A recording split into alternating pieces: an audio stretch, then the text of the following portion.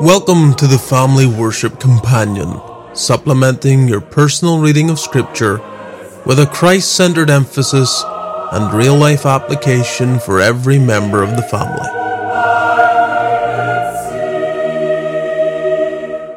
Well, I trust you've read Genesis chapter 4, and no doubt noticed that immediately there is no reprieve from the consequences of sin. The chapter gives to us the birth of Cain and Abel, the first to be born into this world, as well as their occupation as they grow older, and then their worship and God's response to their worship. We're then given a brief look at Cain's descendants, and then it moves on to the future hope that lies in Seth and his line. So let's look at the passage in a little more depth. Verse 1, we see Eve's response to the birth of Cain. This is her first child, and she seems to pair the event with the language given by God concerning the seed of the woman, and so she has the sense of hope. I have acquired the man from the Lord, is the sense of the language that we find in verse 1. And so we see clearly that at times our ideas of what God is doing does not fit his plan at all. Verse 2 then gives us the details of Abel's birth, and the idea of his name is vanity. Now, it's difficult, at least for me, to be absolutely dogmatic whether or not this vanity relates to he's not needed, he's surplus to requirements because all their hope is in Cain, or that they already see in Cain a fallen nature that is causing them to despair. We're then told of the employment of Cain and Abel. God doesn't always give the intricate details of men, but when he does, often he gives us their occupation, which is something for us men to realize that we often really are identified by the work that we do.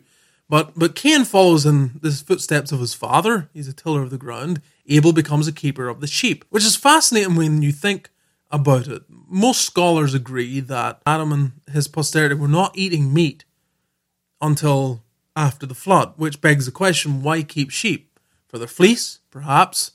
For milk, perhaps. For offering sacrifices and making sure there was sufficient to offer to God. We don't know, but it's an interesting thing to think about. Abel is drawn to this kind of work, which subsequently we see has a pattern through Scripture. Those that keep sheep are like the shepherd, and that points to our Lord Jesus Christ. Now, there's lots of discussion about the differences between the two sacrifices. As we look at Cain and Abel's sacrifice, what's the distinction? Why is Cain's rejected? Why is Abel's accepted? Is it tied to the fact that Abel's was a blood offering and Cain's was not? We read on in Scripture, we find out later that God has a place for grain offerings, so maybe that's not the issue. If it's not, then what is the issue? Is it because Abel's brought the first fruits and Cain, while he brought an offering, it wasn't the first fruits, he was bringing the dregs or something lesser? Maybe that's the issue. Whatever the case, what we do know beyond shadow of doubt is that Abel brought his in evangelical faith. Hebrews 11 makes it clear that God accepted Abel's offering because it was by faith.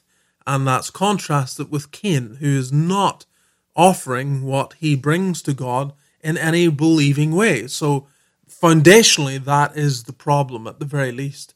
Perhaps there are other things involved. Because there's no faith, he doesn't bring a blood offering. Because there's no faith, he doesn't bring of his first fruits. But that's the key issue. More debate surrounds verse 7. What does it mean that sin lieth at the door? Is it more sin lies at the door? Sin offering lies at the door? Whatever the case is, it seems that we can perceive here the covenant of grace in its outward call being manifested. When Adam and Eve rebelled, there was nothing for them to respond to. God has to come and communicate the message of how they can be reconciled. But here you see the covenant of grace worked out outwardly in that it calls men to repent. Verses 10 through 12, we see that God brings judgment to Cain.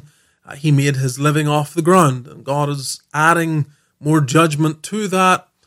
maybe indicating that it's going to be impossible for him to live off of the ground, or at least it's going to be extremely difficult. When God told Adam by the sweat of his brow he would eat bread, now he's telling Cain that, at least it would seem, no amount of sweat is going to produce for you what you need from the ground. But we see that God does not ignore injustice. The ground is crying. It has taken Abel's blood and it's crying out for justice. And since there's no civil government, then this is the way God deals with Cain, showing that you can't escape the consequences for sin. From verse 14, we learn that Cain is very aware he's being pushed out away from God.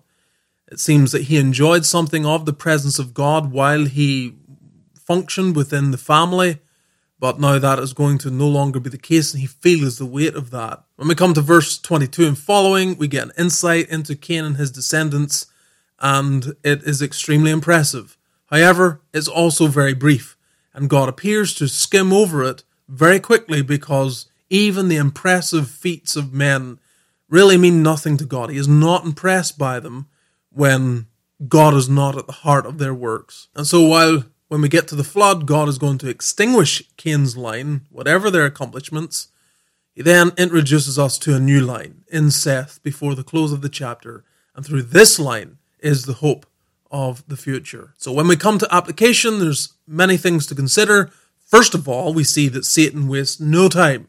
He is right in there trying to destroy the first family, and sadly does so with success once again. And so this is a warning to you and your family. Every family and every member in every family needs to be on the alert. Satan is right there trying to wreak havoc. I hope that you're not succumbing to it. If you are, be not ignorant of his devices and fight what you see him doing in your life and between you and your family. Secondly, we see that Cain and Abel brought their offering. Immediately that verb indicates to us there was a place where they worshipped. Perhaps that was a place that Adam had set up. Well, whatever the case, it reminds us that there ought to be a place where we meet with God. A place in our home, a closet as it were, where we meet with God. You have to have one. I must have one. There's also a place where we corporately come together. Cain and Abel are in the same location, bringing their offering. We also need to gather with others and worship God together. Third, avoid the tendency to add sin to sin. Verse 5 shows us that Cain, when he discovers that God has rejected his offering, instead of repenting, he gets mad. He adds sin to sin. It's like the child and children. Don't do this.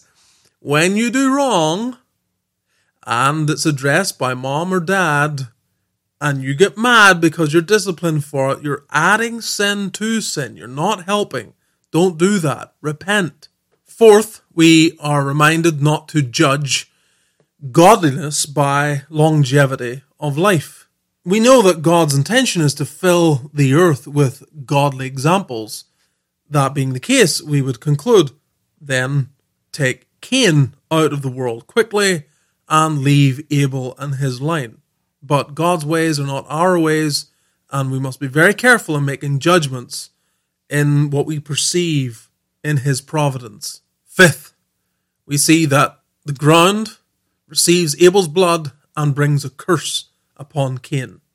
Years later, that same ground is going to receive blood, only this time it's the blood of Christ, and it's going to reverse the curse and bring blessing to men. Sixth, Cain's response to God concerning his brother in verse 9 shows him distancing himself from his brother. Am I my brother's keeper? He is distancing himself. In contrast, our Lord Jesus Christ, praise his name, is going to take on our humanity and not be ashamed to call us brethren, coming near to us in order that he might save us. And then seventh, the chapter ends with a revival of sorts. A revival of religion when men begin to call upon the name of the Lord. And this is what we should look for in our families. I trust that even in these days, God will revive your family and my family and all of our families in a marvelous way in which we see more and more a sincere calling upon the name of the Lord.